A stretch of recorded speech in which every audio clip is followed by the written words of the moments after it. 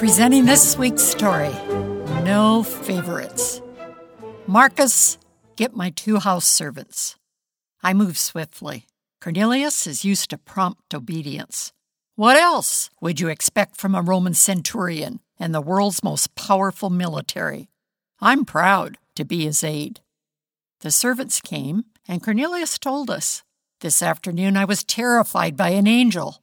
I was praying, and suddenly an angel stood in front of me. The angel's clothing blinded me. I felt tongue-tied and asked, 'What's happening?'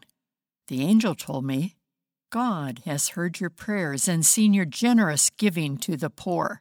He has a message for you. Send men to Joppa to find a man named Simon Peter. He's at the house of Simon, a leather worker who lives by the seashore. Ask Simon Peter to visit you.' Then the angel left. Marcus, you men find Simon Peter. Ask him to come to my home." Soon we left for Joppa. As we traveled, I thought about Cornelius. Though he's a Roman, he believes, as the Jews do, that there is only one true God. I also believe that to be true. The Jews' religion is very different from the one I was taught as a child. My family worships a long list of gods and goddesses. My brother prays to Mars, the god of war. My mom prays to Juno, the wife of Jupiter. My dad's a sailor and prays to Neptune, god of the sea. Cornelius is very devoted to God. He prays regularly, and he's not embarrassed about it, though he's a Roman soldier and loyal to Caesar. I'm curious, what will happen when we see Simon Peter? He's a Jew, and we are not. We've reached his house gate. He's coming and smiling. "Gentlemen, I'm the one you are looking for. What is the purpose of your visit?" We told Peter about Cornelius's vision and that God wanted Peter to visit Cornelius. Simon Peter's reply was surprising. "While you men were coming here, I was praying on the rooftop. I had a vision. I saw the sky open like a stage curtain.